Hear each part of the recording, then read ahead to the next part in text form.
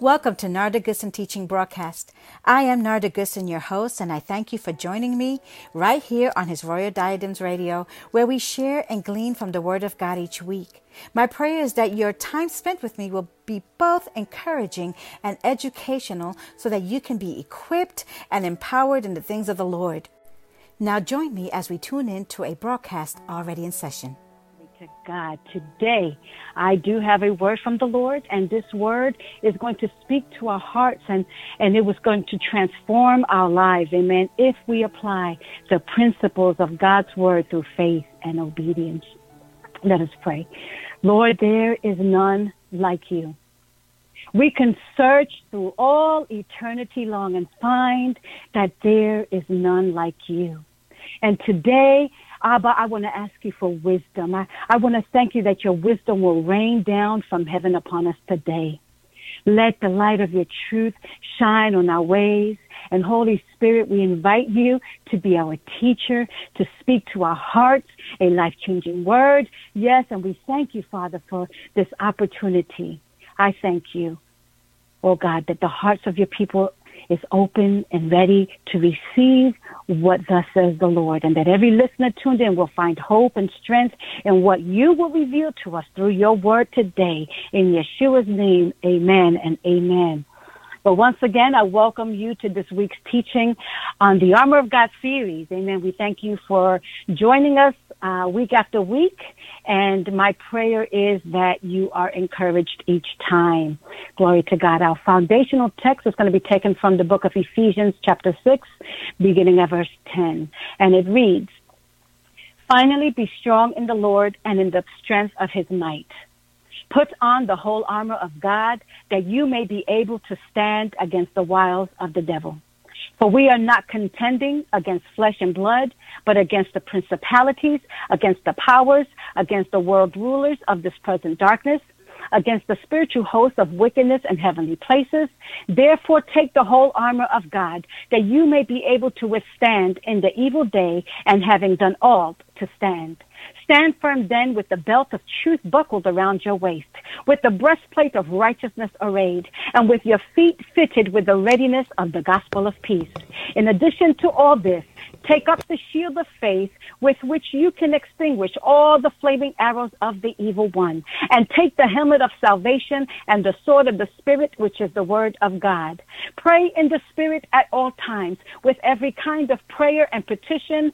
To this end, stay alert with all perseverance in your prayers for all saints." Amen. Amen. God bless his word. Amen. It's life to our bodies and health to our flesh. And today we have come to the conclusion of the Armor of God series, as we are now in the final lesson, and that's lesson 7. And I have entitled it The Arrows of Prayer. And today we're going to talk about prayer and the different forms or types of prayers and what they mean to us and how we execute them against the enemy, because we know we have an enemy. Amen. But in recapping a bit of the last lesson, lesson 6, which was the sword of the Spirit, we did cover the various components of the sword. We learned that this is an offensive arm of defense, and it was heavily used by the Roman soldiers in practice for warfare. We learned that the sword that they practiced with was twice the size and weight. And we know that the spiritual sword of the Spirit is a two-edged sword, and it cuts on both sides. But the beauty of this sword is that while it cuts on one side, there is an agent of healing on the other. Amen. And so it is this same weapon that I thought would kill me. It actually sustained me and offered me personal strength on days that I needed to recover from the blows of life. Because, I didn't always win battles. I didn't always hit my targets. But in my journey in walking with the Lord, I found that this divine supernatural sword that I used for fighting spiritual battles had the power to mysteriously convert into a book called the Bible. And it would provide aid and provision, instruction and guidance during my times of rest from combat. Because who knows that the Lord does give us, at least for a season he does. He gives us rest from our fights, from our battles, so that we can regroup, amen, so that we can heal. Because let me tell you, people of God, you know, we have a tendency, or people have a tendency of painting, you know, this false narrative that every day is going to be rainbows and butterflies. But there were dark days. There were days that were so grim I couldn't even see my hand in front of me. Days that were filled with despair. Days when it seemed I lost my way through the smog and the confusion that blistered around me. Days when the view of my path had become vague and formless, and I had to learn to depend on the knowledge and the ability of this sword, which is the Word of God. And I had to trust it to light the path of my feet and allow it to steer me in the right direction. Because somebody listening today needs direction. You know, Proverbs 3, verses 5 and 6 says, "Trust in the Lord with all thine heart, and lean not unto thine own understanding. In all thy ways acknowledge him, and he shall direct thy path." And you know, much to my surprise, this sword that turned into a book of instructions would take on yet another transformation. You see, this sword would become my pillow at night, catching the tears that would often flood to stain its pages, offering comfort for my brokenness and serving as an ointment for my wounds. Because somebody listening today needs healing. Because if you need healing, whether it is physical, emotional, whether it's mental or psychological, whatever type of healing you need, this book is the answer. God's word is life to those who find it and health to all their flesh. And so this book provided comfort for my soul. It provided healing for my brokenness and relief for my burdens. It was my pillow where I could lay my head down at night and find peace. Glory to God.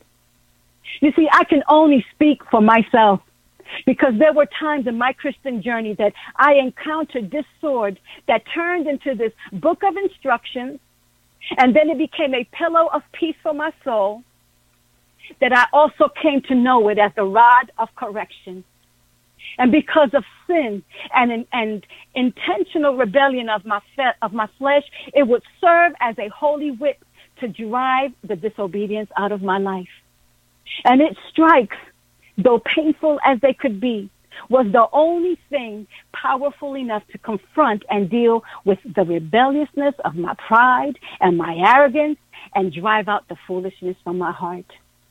And eventually, the rod of correction, glory to God, will lead me back to a place of genuine repentance and submission to the God that said would never leave me or forsake me. And people of God, after all that I've been through, I found that the things I held closely to my heart were now replaced by this book that I had come to love and will become my companion for life. The Bible, God's word, the Bible. The book that would outlast the ages of time. The book that continues to speak. The book that is still the world's #1 bestseller. The book that has the power to transform lives. The only book of life that has the author present whenever it is read. The book that cannot be burned, yet burns within the hearts of its inhabitants. The book that cannot be drowned, but it is itself a well of water springing up into everlasting life. The Bible, glory to God. God's word, the Bible. It is this book, friends, whose words I've learned to depend on, that will speak to me in the hours of my greatest despair. And when everything around me failed, it was this book and the promises contained within it that gave me the consolation and the strength that I needed to press forward, despite the fierceness of the storms and raging winds of life, yes. And in my moments of downfalls and defeat, because I encountered many, but guess what? Even in that, Abba in his grace and mercy, being patient and kind, was allowing and teaching me strategically how to not just fight by swinging aimlessly, not just thinking that I can live anyhow, talk to people anyhow, deal with sloppy work ethics, and then somehow stand on some righteous pedestal to name it and claim it. No, friend.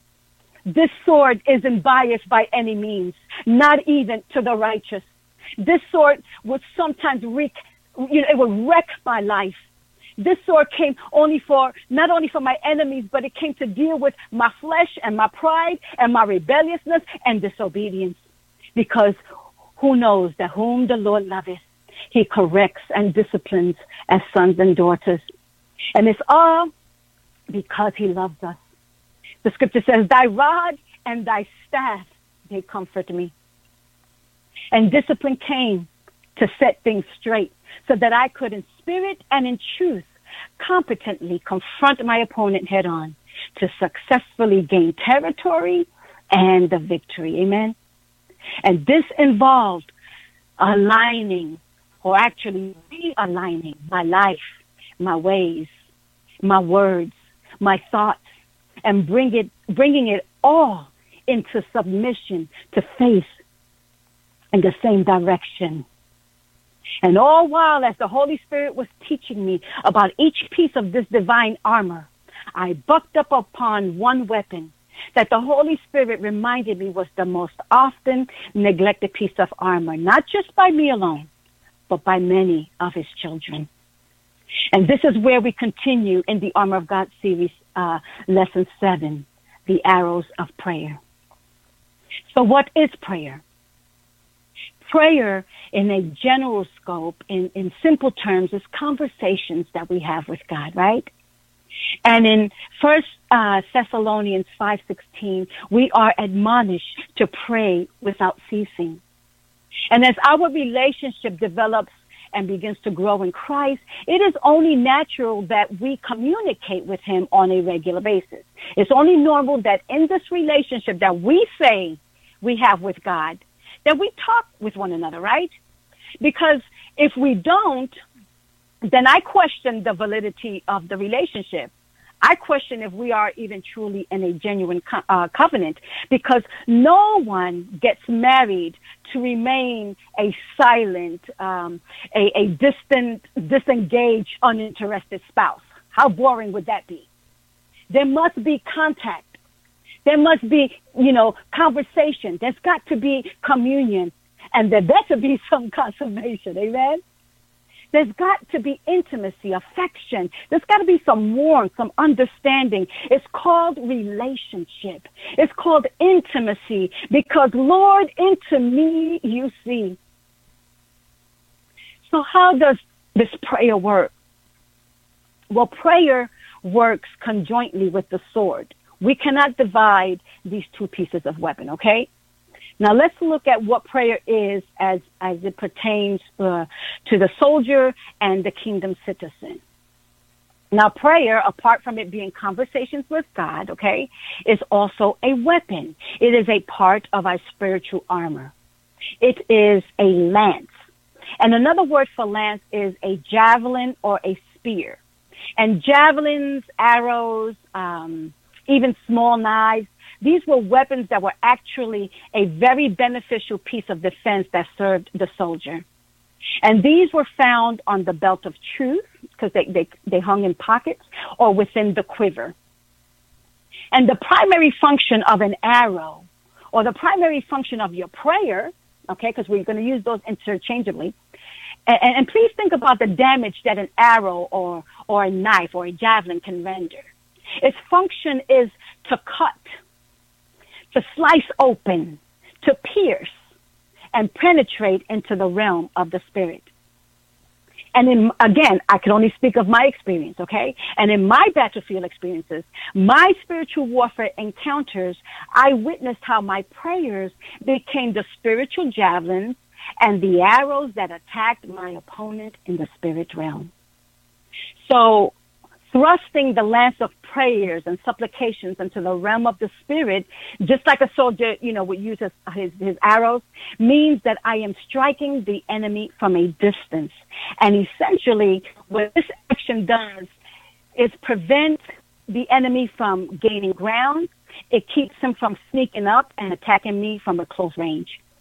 And when we are praying for others, it is doing the same thing. It is intercepting and blocking the enemy from a possible sneak attack. Now, in the book of Ephesians, we have the book of Timothy, there's James, and a few others, and they tell us that there are various types or kinds of prayer that are available to the believer. And if we turn to 1 Timothy 2, chapter 2 and verse 1, it reads, okay. First of all, then I urge that petitions, prayers, intercessions, and thanksgiving be offered on behalf of all people. And then let's look at the different types of prayers individually. Supplications. Supplication prayers is a request. And this type of prayer involves the action of asking. It is often said to be like the most humbling of prayers because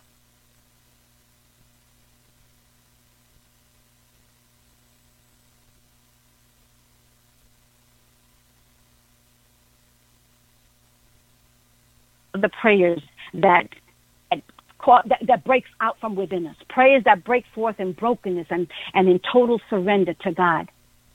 Then we have number 2 is intercession or intercessory prayer. And intercessory prayer is an interception because this type of prayer is for the needs and concerns and welfare of others.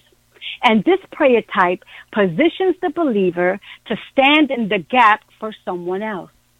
And it also serves as a powerful covering. I want you to hear me good because the believer exercises his authority in Christ to repel, to overthrow, and dismantle, and even change the outcome of the opposing power of darkness that's coming against the person or persons who is being interceded for. So we can summarize that an intercession is a divine interruption, amen? And it causes it in the spiritual realms a Holy Ghost interference that intrudes and invades upon the enemy's playing field.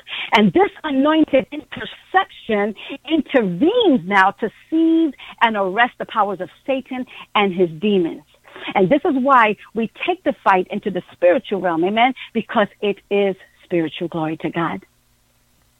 Number 3 is another type of prayer, and it's the prayers of thanksgiving. And prayers of thanksgiving are prayers that are usually expressed, in gratitude and appreciation for many things in life. Okay, like for example, when we wake up in the mornings, we give thanks for our food, or we render gratitude for arriving safely to our destination. Various types of giving of thanks. Amen. So these are prayers of love and thanks for all God has provided and done. Number 4 is worship and praise. Now, worship and praise can sometimes mimic a form of thanksgiving prayer, but it differs in that it focuses on who God is, while prayers of thanksgiving centers on what God has done. And I'm going to repeat that. Worship and praise prayers focuses on who God is, while prayers of thanksgiving centers on what God has done. Make sense? Worship and prayers are enunciations. They are audible. They are vocal declarations or expressions that resonate from our hearts, amen, on who he is and how majestic he is, amen, because we know that God is glorious. He's omniscient. He's all powerful. He's all knowing. It focuses on who he is. Then we have number 5. And that's the prayer of faith. And James 5:15 reads, and the prayer of faith will save the one who is sick, and the Lord will raise him up. Now, this prayer is the prayer asking God to heal the one who is sick. And it joins hands with the arrows of intercession. So, these two kind of work together because, again, you are interceding on behalf of another person. Number 6 is prayer of repentance, as in 2 Chronicles 7:14, which reads, "And if my people who are called by my name would humble themselves and pray and seek my face and turn from their wicked ways, then I will hear from heaven, forgive their sin, and heal their land." And this is an international call to God's people for international repentance, and this affects us as a nation.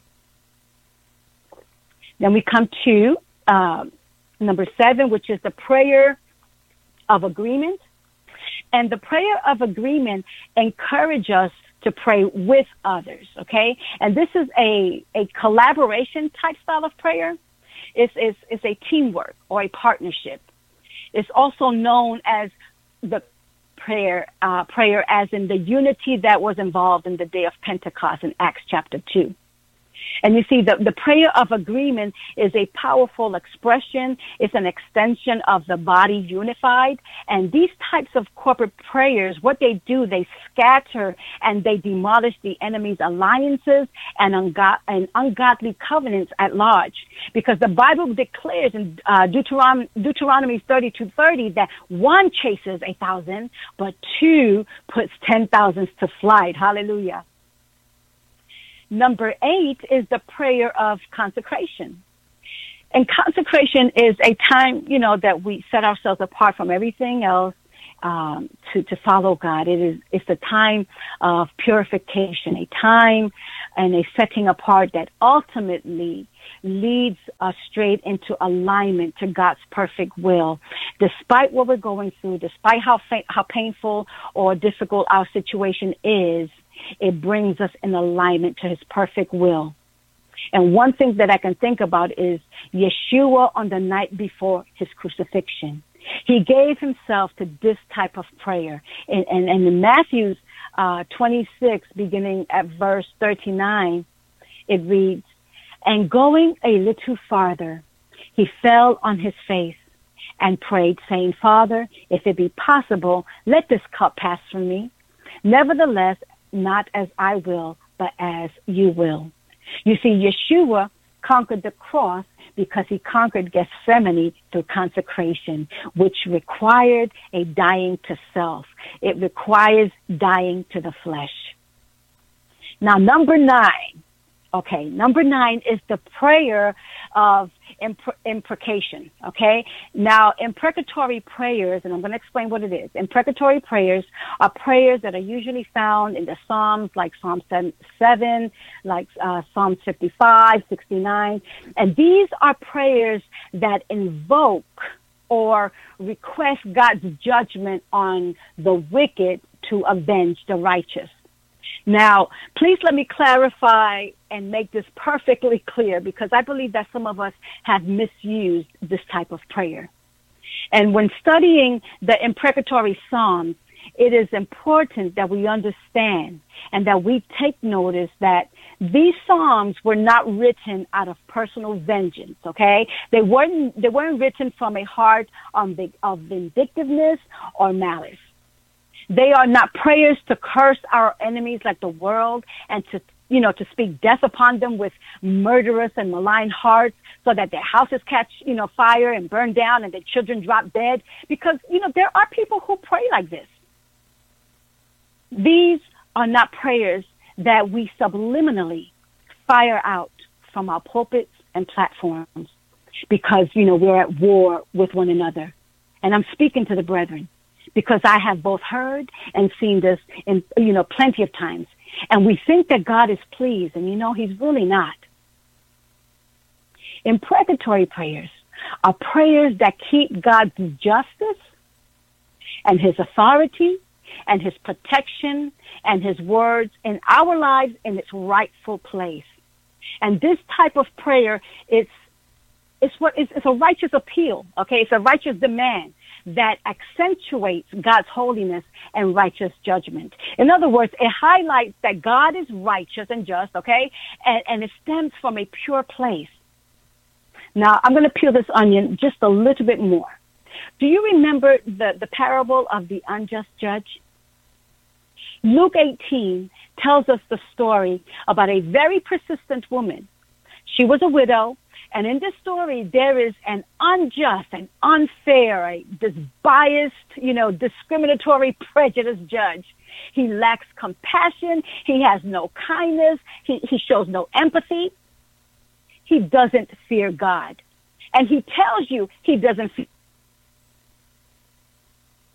He doesn't care. He doesn't care what God thinks or what people have to say. Go read it, Luke 18. But this judge is repeatedly approached by this woman who is seeking justice. And long story short, he kept refusing to grant her justice. He kept denying her what was rightfully due. But what marks and makes her story indelible is that she kept coming. She didn't curse at him. She didn't swear at him. She didn't insult him. She didn't ask God to rain down fire and brimstone upon his life. She didn't ask God to kill his family. She didn't make demands that a tornado demolish all his goods. She didn't do any of those things, even if some of them were deserving. She just kept legally coming. You see, we've got to play by God's rules. And she continued her approach until one day, somebody say one day, the judge became so worn out by her consistent but rightful demands that he finally granted her justice. The woman, she just kept coming. And the judge finally succumbs to granting to her what was legitimately hers. Because this judge, though unjust, was no fool. And he was able to discern that if this woman could exhibit, such public tenacity, she demonstrated her civic determination because she wasn't going to quit. He knew that she was going to wear him out. Now, I strongly dislike saying this, but some of us are praying dirty prayers. We are throwing stones through our prayers and then hiding the hand that did it. And God has said that we have to maintain clean hands and a pure heart. Grant me justice against my adversary. And who is our adversary? Deliver me from my enemies who seek after my soul. Because adversary and enemy, they can be, utilized synonymously, okay? And in Matthew 5:44, it says, you have heard that it was said, love your neighbor and hate your enemy. But I tell you, love your enemies and pray for those who persecute. And persecute means to harass, to oppress, to intimidate, okay? And he says, why? Why do we need to do this? Verse 45 answers it. That you may be the sons of your Father in heaven. He causes his sun to rise on the evil and the good and to rain on the righteous and the unrighteous. So when you're dealing with the adversary as your opponent in the courtroom or an enemy at large, when someone who, an enemy who is openly hostile with you, someone who with deep-seated hatred against you, that's what someone who implies hostility, aggression that proceeds out of this personal hatred that is bent on inflicting harm. An enemy is always trying to find a way to damage or injure you. So when you or we are praying from those imprecatory psalms, they must stem from a heart that is pure and with an understanding of seeing the entire picture, because this is our enemy at work. He's behind the scenes using people to fulfill his wicked agenda. Remember, the Bible says, for we wrestle not against flesh and blood. That is what the word says. And when we do cry out for divine vengeance, it is because we are looking to God and knowing that vengeance belongs to the Lord. Amen? You see, God has given us a way of escape. so as to not dirty our lips and sin with our tongues. This is why he said, I will bless those that bless you and curse those who curse you. Amen. And even now, I can hear the Lord saying in Isaiah 49:25, for thus says the Lord, even the captives of the mighty shall be taken, and the prey of the tyrant shall be rescued. For I will contend with those who contend with you, and I will save your children. So weeping mother and grieving father, God is at war for our children. Only be still, because he knows where our children, he knows where they are. They may be held captive under a tyrant, under an abuser, but God has promised that he will save our children. He said it, and so shall it be established. Glory to God. Then we have number 10, and I'm almost finished. We have praying in the Spirit according to 1 Corinthians 14. And this has to do with prophecy and tongues. And these are the prayers of the saints when he or she is unable to pray or pray in his known language. Have you ever felt that you didn't know how to pray or what to pray for, but you knew that there was something burning in your belly that wanted to, be released, and it just wanted to burst forth? Well, in those moments, this is when the Spirit himself desires to make intercession for us, because he knows what to pray. Amen. And number 11 is spiritual warfare, which is really part of 9. And because this one here, in addition to 10, unlike the Spirit himself not making the intercession for us through the gift of tongue, the believer is directed to pray in the Spirit with understanding, amen, with and there could be interpretations, and that's when we get revelations, we get visions and dreams, and we get divine instruction and direction. And I will conclude this teaching here as I leave you with these closing thoughts. Your armor of God is a gift from the Lord. He would not have given it to us if he didn't believe we would need it for our today. And so I implore you to go back to the teachings of the series if you need to for, references or research, or do your own Bible study so that you can truly understand and be reminded that each piece of this divine armor works together. There is not one without the other. And just like an automobile, if the tires are shot or blown out, the car, no matter how new and powerful the engine, no matter how expensive and beautiful it is in appearance, it is not going anywhere. Put on the armor of God so that you can stand in the evil day, and having done all to stand. And finally, in Daniel 9:18, it reads, we do not make requests of you because we are righteous, but because of your great mercy. Father, I have obeyed your voice. I have delivered your word to your people. Now sanctify them through thy truth, for thy word is truth. We love you, and we give you all the praise tonight. In Yeshua's name, amen and amen. Shalom.